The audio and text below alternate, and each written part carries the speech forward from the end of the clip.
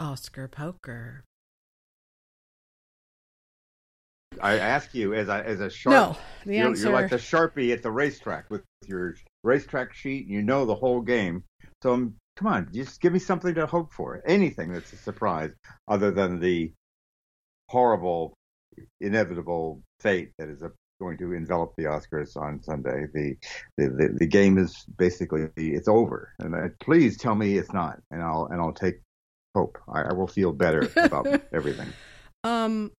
I think what I realized about the Oscars finally is that, and this isn't fair to the Daniels, and it isn't fair to anybody involved in that production, because they're sort of taking the brunt of this. And I mean, what it is it's people get a tremendous high, like a rapture, a religious rapture, when they make history at the Oscars, at any award show. It feels so like when Michelle Yeoh is probably going to win Best Actress over Cate Blanchett, and when she wins, they're going to stand on their feet, they're going to be sobbing, hysterically crying, and they're going to have this feeling inside of them that maybe people felt in the 60s or 70s at Woodstock when they were dropping acid and they were listening to some song about the war or peace or whatever it was. I didn't live through Woodstock or the 60s, so I don't know. But, that feeling that they all had, that what people get on the right, they get in church. They get in a revival. And they join hands with the people in the church, and they pray to God or whatever, and they all feel this thing together.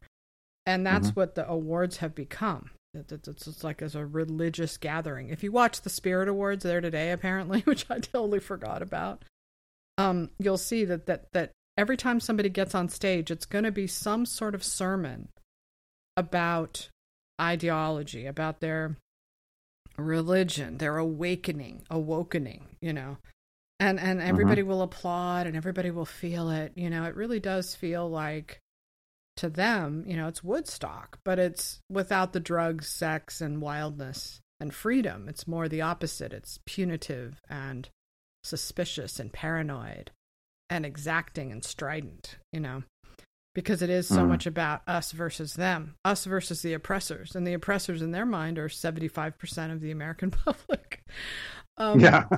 So in a sense, for them, what they're going to be getting at this awards ceremony at the Oscars is that religious rapture when the movie wins and when they see history made. Like when they watched Coda win last year, it was the same thing. It was like, oh my God, I can't believe an all-deaf cast is winning Best Picture. And it was a rapture for them. They were on their feet. They went, what is going to top that? What movie winning, what performance winning, whether it's Cate Blanchett or Top Gun or anything, what's going to top that rapturous feeling that they will have? Nothing. An all Asian cast in which the only white person is an ugly, neurotic, pithy IRS agent. Yeah. But it's so 2023, isn't it? Like it really does. In that way, it is a good movie to serve as a time capsule, because it really does show what this group of people, what this community is all about. It defines who they are.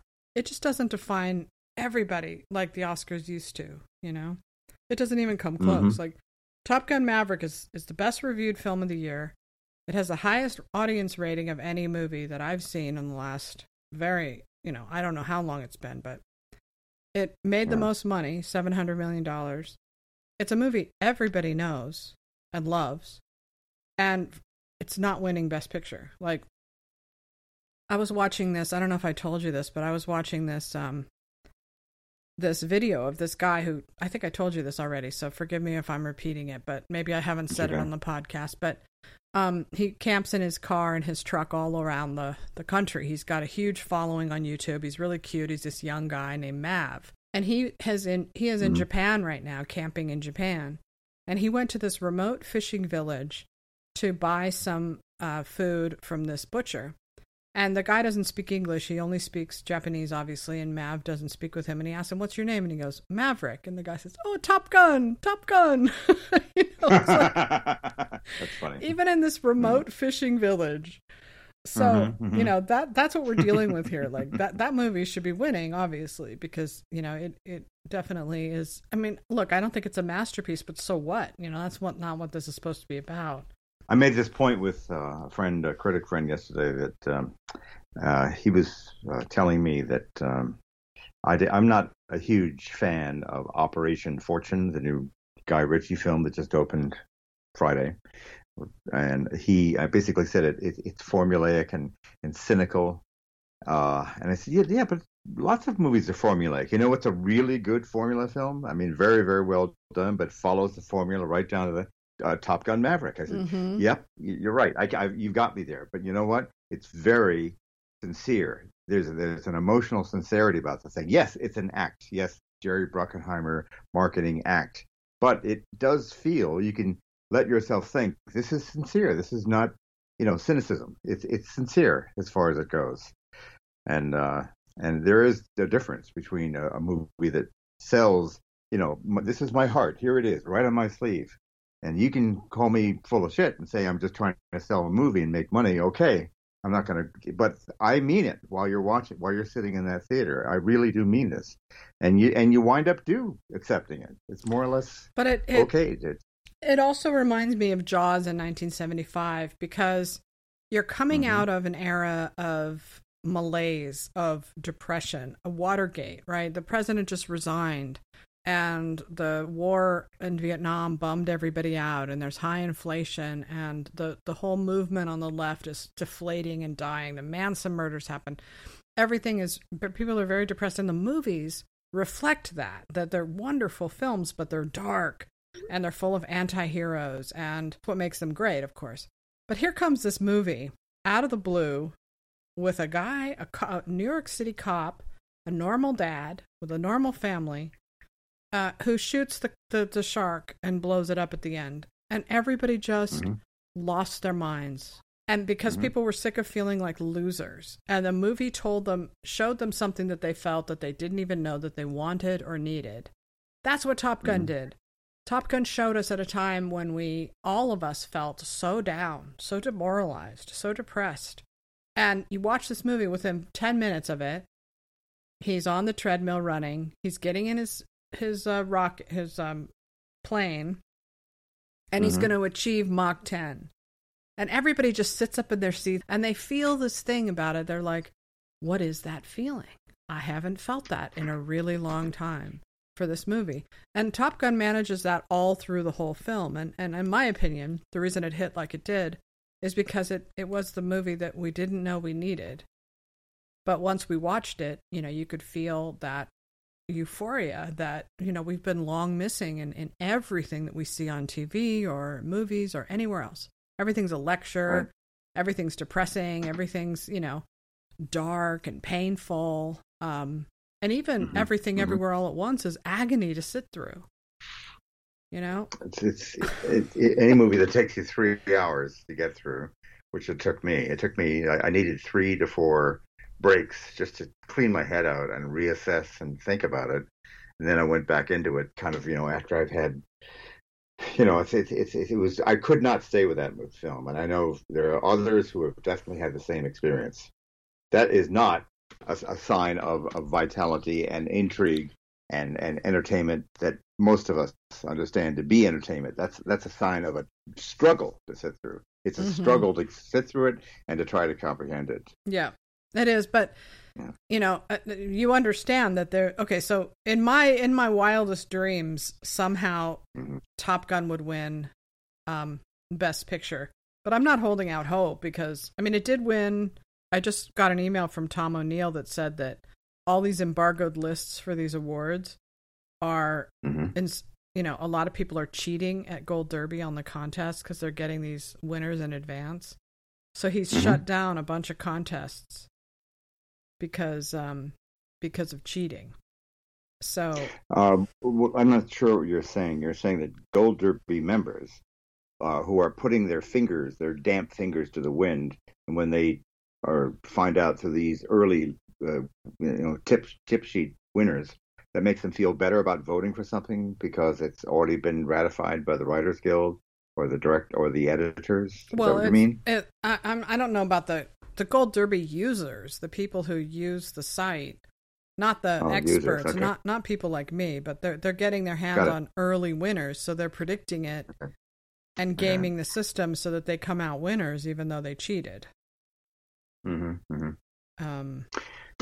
All right. So, what about the Writers Guild? Is there something in there that's a surprise, since you have seen that also? Well, the only surprise of the Writers Guild would be if. No, I haven't seen it. I didn't get the Writers Guild. Haven't? No, I wish I could get it. Anybody who has it, please send it my way. I don't have the Writers Guild list. But that's the only hope for Top Gun, is if it somehow manages to win an adapted screenplay there against women talking. And if it does that, then it has a chance of winning Best Picture. But if it doesn't, then the chances are very, very slim. Isn't women talking presumed as that's kind of the tokenism to the Me Too community, that it's supposed to win the Writers Guild or the best adapted screenplay in the Oscars, and also the Writers Guild? I think so. I think so. They don't, there's been a lot of news lately that women have been not doing as well. There's so many, it's just the same as 2019. There's so many movies by women this year that were ignored, like She Said, The Woman King, and so all the pressure is mounting, and I think that's why. Ordinarily, I don't think this movie would win that award, because I don't think enough people like it, but I think in this case they like her, and so she'll get the win. I'd like to switch the topic. Okay, I know it's depressing, right? Because you haven't told me about any surprises. I begged you, tell me of a potential real surprise that would make me and you and other people in our corner, if you will, would feel good about. And you basically don't have any surprises. No, I can tell you. In the cards, I can tell you some potential surprises. I don't know if you feel good about them or not. But there's a chance that Andrea Riseborough could win Best Actress in a surprise. Because okay, that's interesting. Now, can you tell me where that comes from? Well, it's the idea that Blanchett and Yeoh are two strong performances coming in to the competition, and that they're going to split the vote. And the Riseborough faction, which is a strong enough faction for her to get in the first place, votes, and they dominate. Like Chariots of Fire won the year that Reds and On Golden Pond were competing against each other. They split the vote, allowing Chariots of Fire to win. Adrian Brody won for The Pianist when Jack Nicholson for About Schmidt was up against Daniel Day-Lewis for Gangs of New York. Lincoln? Oh, Gangs of New York, right. Mm-hmm. But that's sort of a different case because people really loved The Pianist. But that's a surprise I could see happening. That was possibly, I'm not exaggerating here, one of the single biggest contact time moments I've ever felt from any Oscar telecast, and that's when these pianists started winning all this stuff, and it was like one after another. I said, it got better and better. People were like amazed when Polanski won. That was astonishing. I know, and I thought, wow, this is one of the most enjoyable because it's completely unexpected, at least on my part.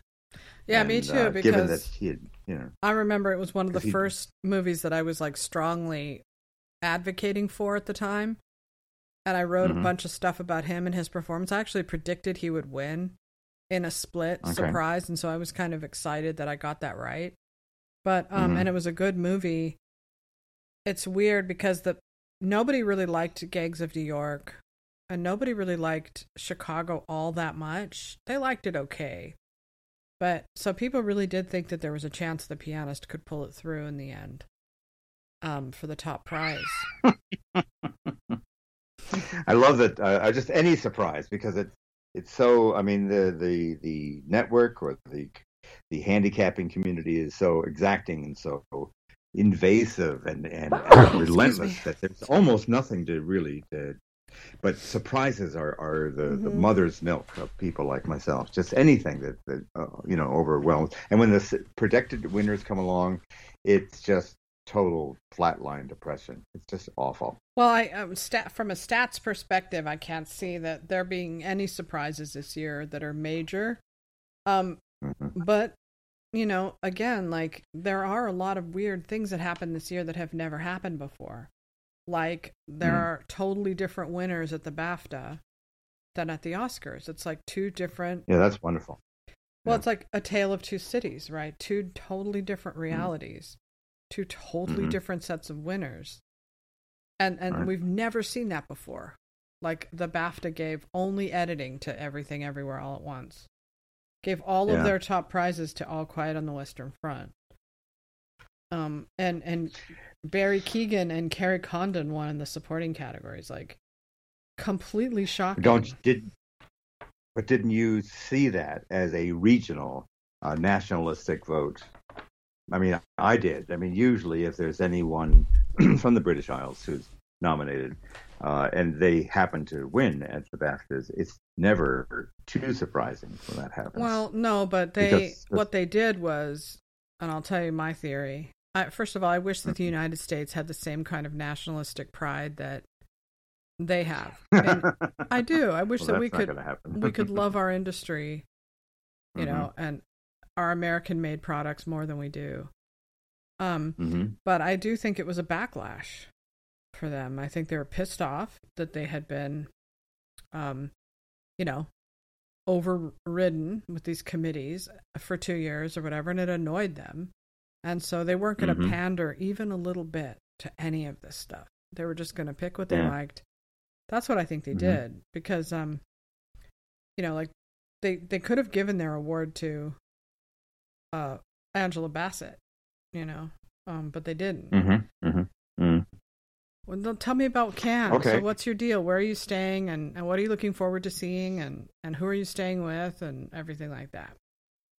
I'm staying with Jordan Rumi. We have been paired ever since Anne Hornaday stopped going. And it used to be me and Anne Hornaday in this lovely Napoleon-era apartment, which was basically a duplex. It was the best Cannes years for me. Now we're basically been staying from the same family that rented us a place, but this is something I don't feel that good about. But we brought in an extra person. And there's something about the extra person that's the mother of Julien, who was our friend for years and years. She didn't she felt that we were disrespecting. There are too many people. So she basically said, "You're done. You're out. So we're not going to rent to you anymore." So we lost this great place. And we just managed to find a place in the Palm Beach area, which is Cannes is a huge crescent. And the left side of the crescent is the Souquet and the Palais and the Marina, the Place Maritime, and our place is way on the other side, which means basically an excellent rent. I'm delighted with the rent, but we do have to go through a 25 to 30-minute walk to get to the Palais, which is not a disaster. It's obviously healthy and good, but I know what's going to happen after a couple of days. I'm going to start to feel.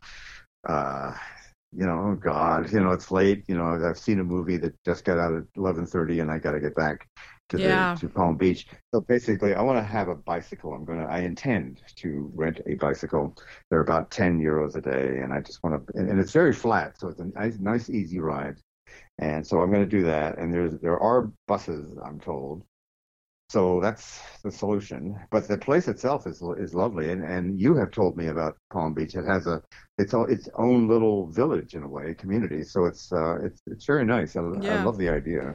I used to walk down there a lot just to get an experience of sitting on the beach with families. The best thing about Cannes, in my opinion, has always been the working class experience of visiting there. When I stayed in Juan-le-Pen. Why would you walk all the way down to that? That's a pretty hefty hike. It's like a half-hour hike. Why would you do that? I don't think it was that far. I don't know. I just like the vibe of real people who live there. Like that was more interesting to me than being around a bunch of film Twitter people, hanging out in the lounge. I love just watching the French people do their thing. That's what I love about Cannes. It's actually like just a working town. It's like Las Vegas, Las Vegas has the whole outskirts of it that's far from the Strip, where people are just living out their daily lives. So we think that Killers. Go ahead. We think that Killers of the Flower Moon is going, right? There's no question about it. No question. Okay. Variety said it's not 100%, and they just were obliged to say that for certain probably political reasons. There's no question about it. All right. It's going there. I just hope it's not because of a film, as Wes Anderson said. A friend told him, you never want to be the opener, because an opening night film, there's always something a little bit weak, a little bit populist, a little bit, not hip enough. You never want to be the opening night, or you want to be, the second or third night or the fourth night, never the opening night. So if they make it an opening nighter, it means that it will. I think there's some kind of hard and fast rule that if a film opens the Cannes Film Festival, it has to actually open in theaters soon after. And I don't think that is it Amazon or Disney? Oh, Apple. It's Apple. Yeah, I don't think Apple wants that to happen, so it probably will not be a opening nighter. So, but I'm very disappointed, as you may have read, that Chris Nolan's Oppenheimer film, which I think is almost certainly going to be pleasing and stirring to someone like myself, yourself, and anyone who's got a cultivated, take on movies. It's not going to be really something that your under 35s are going to be that thrilled about, because they don't have an investment or recollection of when nuclear weapons and the potential nuclear holocaust was a real thing, and it kind of defined the nightmares of people who grew up in the 60s, 70s, 80s. So that, I don't know. I don't think it's going to be a huge hit. All right, frankly. Stop the presses. Stop the presses. I've got to read you this article I just saw break at Variety. Okay. Oh, never mind. I see that it's old. It was written February 26th. Never mind. Oh, okay. It got on Twitter for some reason. Here's the headline. Bonnie and Clyde and Everything Everywhere. Sometimes the Oscar season game changer is beaten by the game. And I'll read you his first two paragraphs. If you think I should cut this out and it's boring, then just let me know. There's a film in the Oscar Best Picture race that has younger Academy voters and a new generation of film critics excited, while their older peers in both camps appear more what one might call agitated. It's a fairly neat generational split. The film's anarchic spirit and unorthodox mix of genre filmmaking and biting social commentary is seen as daring and refreshing by its young fans, while its older detractors are scratching their heads over weird tonal shifts from comic and rollicking 1 minute, serious and reflective in the next, shifting from spoofy genre tropes to questioning of societal norms. The year is 1968, and the film is Arthur Penn's Bonnie and Clyde. And then he wrote, but you'd be forgiven if you found the paragraphs above an apt description of this year's Producer Guild winner, Everything Everywhere on it all at once. Just as Bonnie was a landmark film in Academy history, causing massive gnashing of teeth over its real value and meaning as a watershed in both its graphic ultraviolence and its unconventional take on the standard issue cops and robbers pictures that Hollywood had been routinely manufacturing for decades, Everything has skeptics tut-tutting about how magic bagel portals and hot dog fingers got into the Oscar race in the first place. So he just goes on. It's like, I'm like comparing Who wrote that? Stephen Gaydos. Who's the author? That's not bad.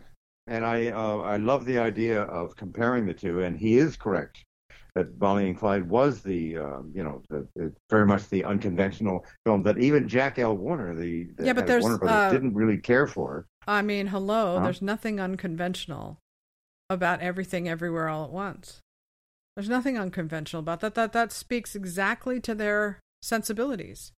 I think he's wrong. It doesn't speak to my sensibilities. I know, but I'm saying that I don't think it's not a good comparison, because Bonnie and Clyde is a is like almost, yes, it was provocative for its time, but it wasn't sausage fingers. It wasn't unwatchable. Bonnie and Clyde is a movie you sit down to watch and you can't stop watching, because it has two beautiful stars and a compelling storyline.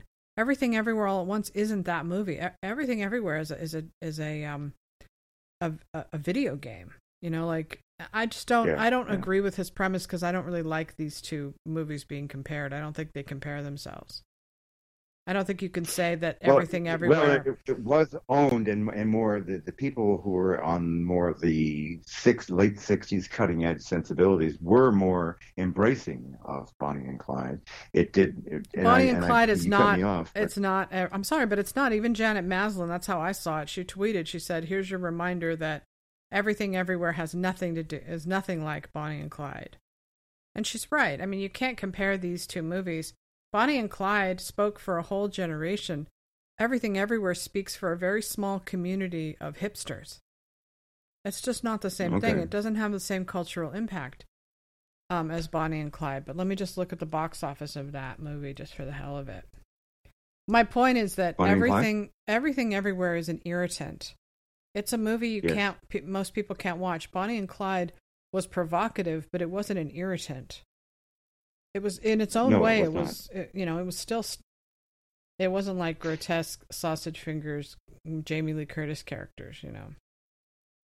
But it did invite people to say you're not going to have any heroic figures here. These are people who are maybe a little oblivious to conventional morality in the '30s. Maybe they're angry about the depression, which is brought about by the markets and people with wealth who speculated too much. But there's a lot of anger, and that's what you recall. The '30s was the time when there was a big surge of socialist thought and sympathy for communism. That's what got a lot of people in trouble later in the late '40s and '50s, because they flirted with the idea that the American system was rigged against working people and caused a lot of misery. And perhaps we needed some more of a social conscience Right. in our economy. So that was a pretty legitimate thing. All right. Well, And so, I think he's wrong 100%, because here's the other thing. That year, okay, The Graduate was the #1 box office success of all time. And I mean, of that year, it was #1, and it won Best Director. Guess what movie won Best Picture? In the Heat of the Night. Why did it win? yeah, that's right. Because it was about race and race. That's why Everything Everywhere is going to win, because that's what it's about. It's being driven by the same forces that put that movie in power. There might be a Bonnie and Clyde in this race, but it's more likely to be Tar or, Triangle of Sadness or something like that as a subversive movie. There's nothing subversive about Everything Everywhere All at Once. It's a giddy, happy little fantasy story, where everybody's happy at the end. Bonnie and Clyde was dark and subversive, and it was depressing. People were upset about it because of how graphic it was. People aren't upset about Everything Everywhere. Everybody's gleefully celebrating it. It just won the SAG, the PGA, the DJ. Do you think that Bonnie and Clyde would have won all that back then? No way. It didn't, because The Graduate was winning Best Director, and In the Heat of the Night was winning Best Picture, because it was about satisfying this need for rewarding a film about race at that time. We're living through a very similar time, but Everything Everywhere isn't the Bonnie and Clyde. It's the front runner. It's In the Heat of the Night. It's not content-wise, but the identification is amongst the people who loved Bonnie and Clyde was that they were younger, and they identified with Warren Beatty and Faye Dunaway, that they were kind of representative of younger people in the '60s. They were anti-establishment, creating their own rules in a way. Yeah, but that's not doesn't define so who these people are, Jeff. They've taken over all of culture, all of American culture. The only person that's talking about this movie in a negative way is you. You're the only person. So I'm the only person who's talking negatively about Everything Everywhere All at Once. I know that there's like dozens, hundreds, thousands. I know, but of people it's not the same as thing. Bonnie and Clyde was sitting on the edge. It was fringe. It was subversive. It wasn't popular and mainstream. Inside that, back then, everybody saw the movies. The Graduate was #1 at the box office, right? This year, because they've become so walled off from the rest of America, this Right. Everything Everywhere, it defines exactly who they are. He's wrong. That movie is as status quo as you can possibly get because of everything that it says. right? You're not being specific, Sasha. You're not saying that when you say that it totally has all the power and it's not subversive. Yes. What you mean is within small confines of the industry in Los Angeles and New York and Toronto and whatnot. That's a very fairly small community. Those people who swear by the whole mind meld, the mind delusion of wokeness. That's the whole thing. That's it's not most people. Most people are, as you say, they're Top Gun fans and whatnot. They're not particularly, it's not a big thing. It's a small thing. I know, but it's not Bonnie and Clyde, man. No way. It's not a fringe movie at all. I mean, it's not a subversive, exciting movie for young people that make them feel all sexy. That's not what this movie is. This is a woke indoctrination movie. This is a movie about older Chinese traditional woman accepting her gay daughter. It's if anything, it's Guess Who's Coming to Dinner, right? Guess Who's Coming to Dinner was the same year as In the Heat of the Night. Yeah. Everything was about race and politics. Bonnie and Clyde was separate from that, obviously, and you can see why. There's nothing separate about Everything Everywhere winning. It is in keeping with all of the recent Oscar winners. Coda, Parasite, Moonlight. It's a movie about identity. That's why it's winning. Now, I completely concur with you. You're right. Your assessment is correct. I'm just saying that we were rehashing the same old thing. But that this is a good topic, and it got our energy up. You should start with this. You should lead with the Stephen Gato's piece because it's right. good. Saying is, let me just clear this up. What he's saying is this year represents a generational divide, and he's right, because I think this is the year that Pictures at a Revolution takes place. I think that Mark Harris's book about Pictures at a Revolution was this year. Yeah. So you have In the Heat of the Night, The Graduate, Guess Who's Coming to Dinner, Cool Hand Luke. Wait, let me look at Best Picture. That's not Best Picture. Hang on a second. I love it that Mike Nichols won for The Graduate. And I mean, what a great year for movies. In Cold Blood was up for The Graduate. Like, wow, really? Yeah. Like, that's incredible. That does show you just how dark everything was back then. Okay, so here's Best Picture. In the Heat of the Night, Bonnie and Clyde, Guess Who's Coming to Dinner, Dr. Dolittle, and The Graduate. It does show the generational divide with Dr. Dolittle and I guess In the Heat of the Night. And then you have these exciting maverick directors, Bonnie and Clyde, The Graduate. And that is it. It does show a generational divide. But my point is that In the Heat of the Night was the front runner. Everything Everywhere All at Once is the front runner. And that's why it's In the Heat of the Night and it's not Bonnie and Clyde. Tar is probably more like Bonnie and Clyde. It's just not, it's not an underdog.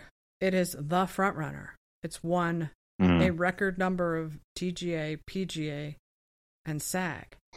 So it's not the outsider like Bonnie and Clyde. It just doesn't fit. But that's the myopic mindset of that film is when contrasted with the entirety of American culture. It is myopic. It's very small. It's very industry centric. It's the Tony Awards. Yeah. It's that whole way of looking at life. So no, I agree with that. I just don't think that that's representative of Bonnie and Clyde because Bonnie and Clyde was such a huge cultural impactful moment. Like I was a kid then, but I knew about that movie. And everybody did. Like it was such an impactful thing that people still dress up in those costumes. And part of that is just how gorgeous Faye Dunaway and Warren Beatty are. Remember, it opened and kind of died when it first opened, and it was re-released in the fall, and then it caught on. But unless Warren Beatty had not gone to Jack Warner and begged him, literally almost begging him on his knees to re-release it, it was a different campaign, and that's when it caught on. The first, it fizzled right away. It did not work, and the reviews I recall from Bosley Crowther that it was rather rancid and rather ugly. And what kind I'll tell you, culture we're dealing with here? Box office 1967, number one, Graduate. For some bizarre reason, Gone with the Wind came back that year and made $64 million at number 3. Guess Who's Coming to Dinner, number 4. Bonnie and Clyde, number 5. Mm-hmm. and In the Heat of the Night, number 13. So in Cool Hand Luke, number 17. In Cold Blood, number 18. So these movies, I mean, it's just incredible that they were in the theater and that they were making so much money. It's just, and To Sir with Love is here at number 9. Valley of the Dolls, You Only Live Twice, The Dirty Dozen, like The Jungle Book. There's just such an array of films on offer. Like we're just never going to get that back. It's never coming back. I'd like to conclude with a thought that I've aired more than once on Hollywood Elsewhere, and that's the fact that if you have any appreciation, any understanding of what really great cinema looks and feels like, the emotional payoffs, the montage, the wonderful use of color and light and everything, you have to be an absolute fan of the second half to the ending of the first half. If I'm not doing anything too complex, of Gone with the Wind. Gone with the Wind, from the Atlanta burning until I'll Never Be Hungry Again, is a magnificent film. It really, really is. It's so well made, so rich, and so full of sadness and feeling and kind of the romance of war and the horror of being bombarded and the destitution of the South. And yes, I know you're not allowed to say that there is anything bad about the South being whipped to its knees because of a horrific culture and of slavery, but it is still beautiful cinema. And this is what I think illustrates, I think, there's something really, truly diseased. It's one thing to say that what that movie exudes, what it says about romanticizing the South, is awful by our standards. And I think anybody of conscience who knew anything about what Gone with the Wind really was saying, but even back then understood that was, it's definitely a sugarcoating of Southern plantation culture, and it completely ignores the ugliness of slavery. But it's still magnificent cinema. And if you can't at least say, look, it's really good cinema, but I find it abhorrent for what it's saying. But nobody's saying that. They just say it's abhorrent, period. Nobody will talk about how good it is from the burning of Atlanta to the end. It's magnificent.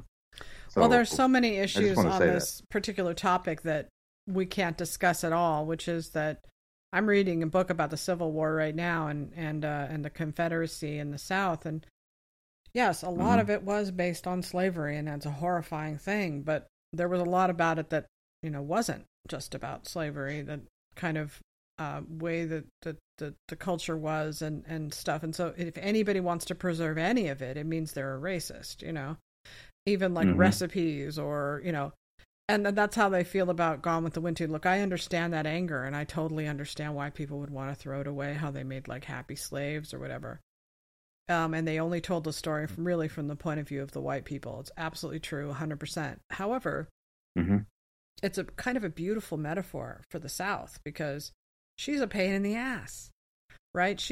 Scarlett, you get through that whole movie about this unlikable character, and he leaves her. Selfish bitch.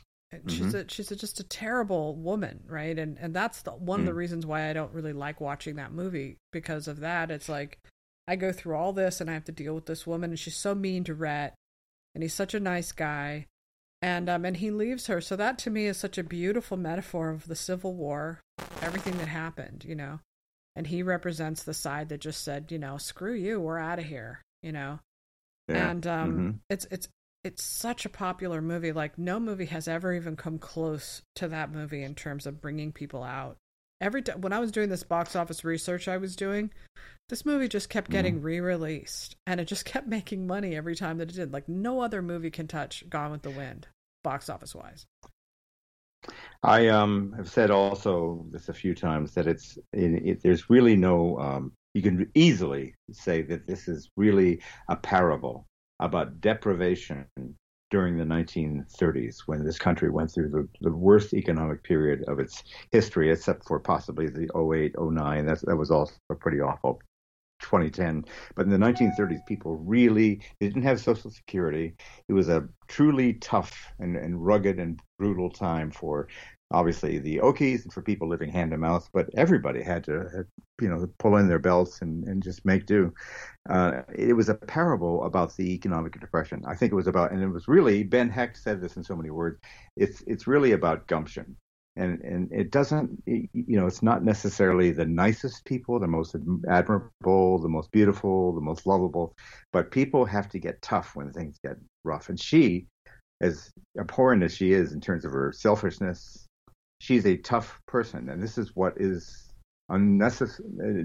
It's necessary to survive sometimes. You have to be that person. And that's what I think stirs people. When the going gets tough, people have to get really going. And it's it's not about virtue. It's about being a good person or a nice person. It's about survival. And I think people respond to that. It is a story about survival. Well, but nobody will do that. No, and it's also in its own way like Bonnie and Clyde, in that it is two beautiful people. Look, I've said this many times, like a lot of going to the movies is just about staring up at beautiful people. And I think that if you put a movie like that, Gone with the Wind is like, I mean, for its time, technically speaking, like it's lavish. The costumes, the sets, it goes on forever. It's just so, delightful in a lot of ways. The downfall of Scarlett O'Hara, watching that downfall, it's dramatic, it's interesting, it's a romance, So you're talking about the second half of the first half, right? I'm just talking about the end. Well, I'm really talking. She doesn't downfall in part two at all. She starts a business. She becomes wealthier. She meets Rich. She gets even wealthier. There's no downfall in the second half. Oh yeah, there is. Because to me, the second half is the real downfall, because that's when you realize that there's nothing inside of her. She's a cipher. Oh yeah. Oh, you're talking about internal elements. Well, okay. Sure. I'm talking about the whole character arc. Like, she's not successful. She's she's miserable. And that's what the whole movie, but then of course it ends with, as long as you have land, that's all. And it is a very pro-South, pro-South film, yeah. So, look, I understand people wanting to, hate it for the rest of their lives. They could do that if they want, I always think it's important. You mean people of color hate it is why they hate it, because, and I don't dispute and would never argue against their feeling that way, but they are also saying, I don't care how artful, how beautifully shot. I mean, I don't care about Ernest Haller's cinematography. I don't care about the direction of that huge scene where all the dead and wounded lying in the Atlanta Railroad Yard. All of it. You can throw it all out because it is soft pedaling and even romanticizing, really discussing the culture of slavery. And I will. So throw that baby out with the bathwater. And I think that indicates a lack of maturity. Life is complex. Sometimes you can't just say throw it out. You have to say it's very good, but I really, really don't like it. Okay, but you have to at least say it's very good. And they don't say that. They just say the symbolism of that movie has to be exterminated and washed away permanently. Yeah, I mean, it's definitely not for us to tell people of color how to feel about a movie like that. So, like, if my inclination is to say, which is what I believe, that we shouldn't be tearing down statues, we should always leave them there, leave our history there, leave a trace, don't erase the past like Orwell's 1984, because then you'll never learn from the past. You have to remember things like the gulags with Stalin, But if I'm a person of color, if I'm a black person, I don't know what that feels like, to have that still there. Does that really make me feel like I'm never going to be a successful person? Because I personally think that the woke white people have done way more harm in terms of making them feel like they need extra help and that they'll never achieve anything and that they're going to be oppressed forever than a statue would, But it's not for me to say, so... Nikki Haley was at least sensible enough to understand that the Confederate flag cannot fly anymore because it is a symbol of slavery and racism.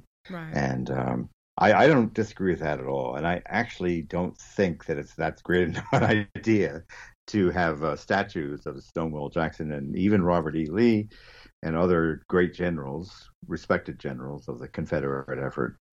because I think we do have to kind of. I don't have a problem with that.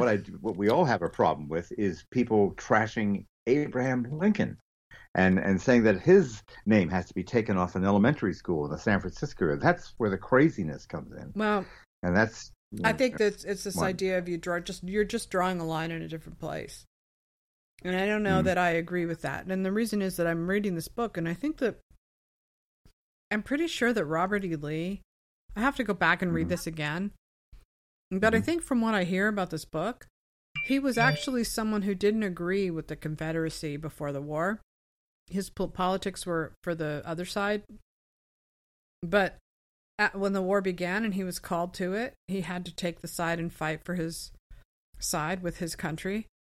So I just think that. So he was an anti-slavery? I don't think he was. I don't think he was an abolitionist. Because the war between the two sides was so extreme by then. It was like right now. I mean, it was really like they called them black Republicans. They were black Republicans who were abolitionists, people like Lincoln. And so it was one of these things where, just like now, how haughty and angry people are with the other side, how they would just never be seen with them, regardless of what they actually believe. Mm-hmm. It's just a tribal thing. So I don't think he was, but I just found it interesting personally that he's being treated like the worst of the worst when he was only, he wasn't really a guy who was one of these terrible, like all the Democrats, the Southern Democrats back then that fought for the Fugitive Slave Act and all that. They were just terrible people who did not believe that slaves were human beings. But I just thought it was interesting that Robert E. Lee is blamed as like the worst of the worst when he wasn't even really somebody who was passionately involved in that cause. He was just called to duty and he took it, So do you think we should just really quickly talk about Scott Adams while we're on this subject? Sure. So, he's dead, so he's basically he'll never be he's been cast out. And what he has done, apparently he's wealthy, so he's starting this Scott Adams renegade site of his own, looking for subscribers. And I think that if people were to look at what the guy is really like, he's basically a right of center provocateur. But and what they're saying, what has been claimed, is that the Rasmussen poll, which is what he was talking about when he said that he wants to stay away from the 40 to 45% of the African Americans who responded to this poll said they really don't like white people. They don't want to deal with them. They actually kind of hate them. He said basically, I don't want to deal with those people if they're going to be about hate. And I don't see that as. It's unfortunate that he doesn't have more skill and more of an understanding that saying what he said is going to get him killed. And I don't know what's wrong with him. Why he doesn't decide to hedge his bets and be a little more careful. But it is fair to say that, you don't want to be hated upon, and you're not particularly interested in being, in meshing yourself with a culture in which there's a lot of hate for people who are white from European descendants. But that's the way it is. We all know that white people are primarily, the default villain of our time right now. They are. But the thing is that he said that was wrong and that he should have apologized for. Like, I'm not somebody who supports the withering apology ever, but I think in this case, and I understand him because I've occasionally drifted in on one of his lives. See, he does these lives every morning with his. And a lot of times he just says stuff off the top of his head. Now, I've had conversations with people, with you, with anybody, where, we don't necessarily say something out loud that we would necessarily think that people were going to scrutinize us for or anything. And in his case, he's doing that, and he says this thing like he does with everything else, just off the top of his head, where he didn't really think about it too much. But when you excise that from everything else he said and you put it on Twitter, it magnifies that particular part of it to a great extent. But the problem is that what he said was, get away from all black people. Black people are a hate group. And the thing is, it's just not fair because to paint everybody with the same brush like that. So what he said, he shouldn't have said. He should have, or apologized. I didn't mean to say that. I'm sorry. I don't think that that would help him necessarily, like, because we're living in a time where everybody is considered racist until proven innocent. Otherwise, yeah. And they're just waiting for you to say one thing that they can prove that person is a racist. And they can't let it go because, you know, everybody has to, like, show that they disagree with what he said by firing him, by canceling his things. But what they're saying is, we found a racist. We found a witch. And the thing is, I don't think he is a racist. I don't think he is. I think he just said a stupid thing that he shouldn't have said. But I don't know how you get yourself out of something like that, you know? I don't know why he couldn't summon the discipline to say, amongst those folks in the African American community who are very virulently hateful of white culture, white people, I don't particularly want to know them. I don't particularly want to be, back and forthing with them. But I basically, understand, as most of us do, that this is not a majority, and most people are willing to kind of, refresh and go on and kind of redefine themselves and not be bound by previous hateful statements. So I just don't want to deal with hate in general. I mean, it's everywhere. Obviously, Steven Spielberg just recently said that, I've never seen or felt anti-Semitism the way it is right now, with people hands on hips and unapologetically spouting anti-Jewish sentiments, anti-Semitism. I mean, It's out there. So I just think, why didn't he just say that hate as a staple of the left and right is really not very. It's nothing I wanted anything to do with. Why didn't he just say it? Put it that way. Who would say that that's wrong? Nobody would. But he said it in the wrong way. I don't know why he said it. I don't know him well enough, because I don't know what his shtick is. I don't know why he would say such a blatantly stupid thing like that on live stream, and I don't know how it ever found its way out into Twitter. Somebody was obviously watching him and waiting for something like that.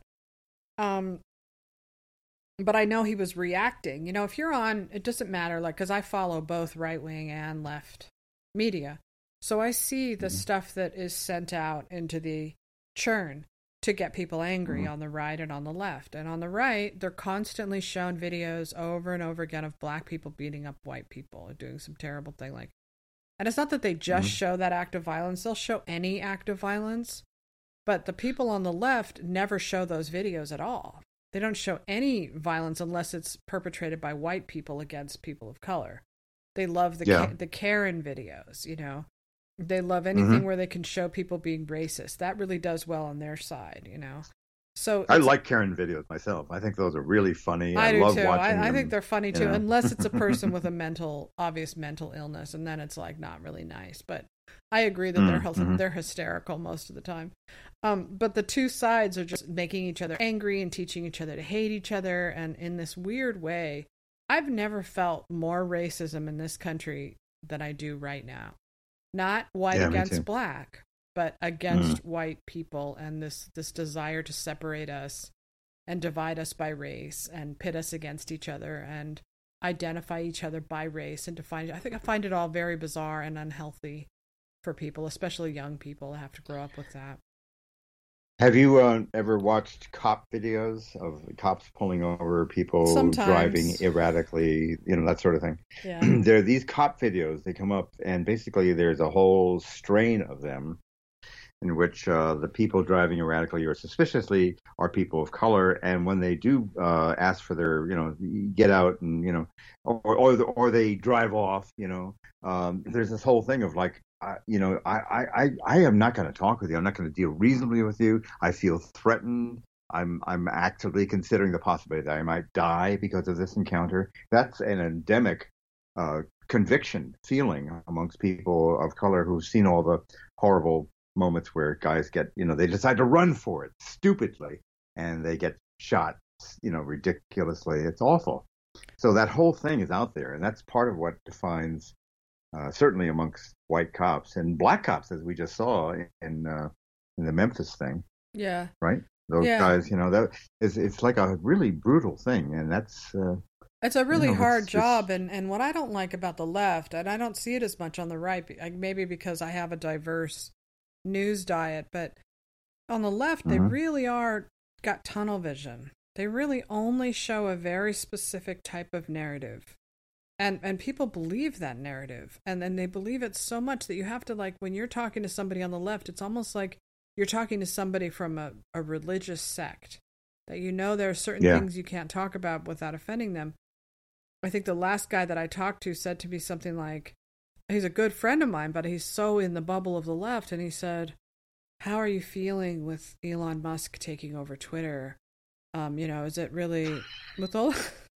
I was just like, it's not, I don't really care. Like, hello, it doesn't bother me, So I just thought, that's what their fears on the left is 10 times worse than what's happening over on the right, in my opinion, in terms of what they see on Twitter. But I do think that if you see a bunch of videos of black people beating up white people, like Scott Adams saw probably before he reported that thing, you're going to get an idea like that. Remember that video I showed you of that kid pounding on that teacher where he jumped on her and she beating her face and everything, and she took some kind of a device from him, maybe it was his phone or something, but he just lost it.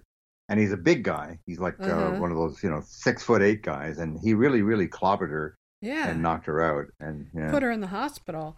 And so people on the left would never see that video. Like that's what happened in 2020. They would not show any of the violence from the summer.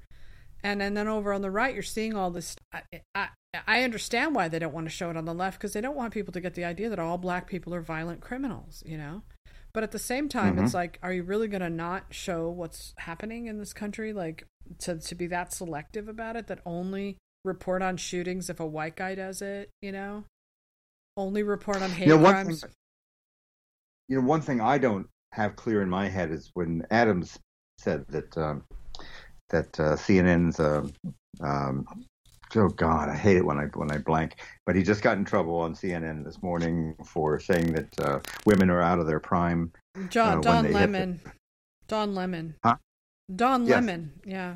And he said that Lemon had said that he kind of prefers being wealthier because he doesn't like the crime levels in a primarily black neighborhood, and that he feels better about his lifestyle now because he's living in a white type neighborhood, and he says there's not as much crime. That's the kind of thing you're not really supposed to say, despite whatever the statistics might be. You're not supposed to say that kind of stuff, Don Lemon included. But and I don't know what the real truth of it is, but and if you make the assumption, well, if it's mostly a black neighborhood, there's going to be more crime. I don't want to think that. I don't want to necessarily go there, but maybe it's true. But I know that if you do even flirt with that concept, you're pretty much a bad person. Well, all I know is that I don't like the left's idea that we shouldn't report on or try to help the people who live in those neighborhoods and keep them protected from crime. And in fact, in the 90s, that's what the crime bill was about. It wasn't about protecting white people. It was about protecting black kids and families from gang violence. And they were desperate and they needed some help. And now it's been turned around into this racist thing that hurt the black community because it put all these people in jail. Well, who has to suffer for all this? The people who have to suffer are the people who live in those neighborhoods who are I just saw a shooting that would never get reported on the left that like 4 people were killed. A little 2-year-old girl was shot in this. It was like in St. Louis or something. And they don't report on it because they think it's racist, and they won't help them because they think the cops are racist. And it's like, who's going to help them? Who's going to help them? Like, do we have to put every single state in charge of Republicans for them to do anything about crime? Aren't they going to help these poor families in these cities? Anyway. All right. Good. So we'll try to, the Oscars are March 12th. We'll probably try to get in one more podcast before they air. Yep, definitely. Yeah. And we'll see how this weekend. I think Everything Everywhere All at Once winning it. If it wins every award this weekend, then it could win the Writers Guild, the Editors Guild, and then cinematography. We'll see who wins that award. That's also this weekend. And also the Spirits. The Spirits are today at 2:00 my time. Yeah. So if you can stand watching them. We know which way. That's the Branch Davidians. We know which way they're going to go. So there's no. Just remember what I told you about them and the rapture, and when you watch it, tell me if you don't agree with me on that. Mm-hmm. You know, you should do a running dialogue of everything that every winner says. Okay. All right. I'll catch you later. Have a good day. Bye.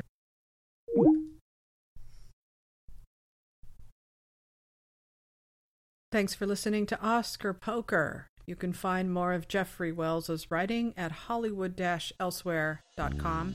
Sasha Stone is at awardsdaily.com.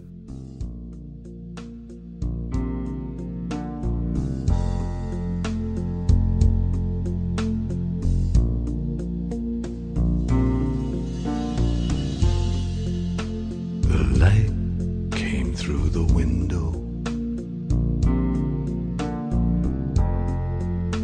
straight from the sun above. And so inside my little room, there plunged the rays of love. In streams of light, I clearly saw the dust you seldom see, out of which the nameless makes a name for one like me. I'll try to say a little more. Love went on and on until it reached an open door. And love itself was gone.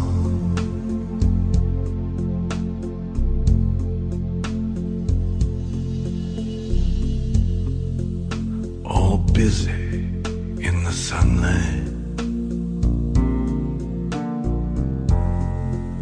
the flecks did float and dance, and I was tumbled up with them in formless circumstance. I'll try to say a little more. Love went on and on until it reached an open door. Then love itself was gone.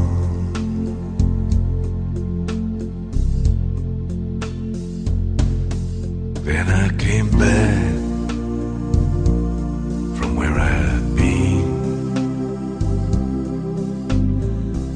My room, it looked the same, but there was nothing left between the nameless and the name. All busy in the sunlight, the flecks did float and dance, and I was tumbled up with them in formless circumstance. I'll try to say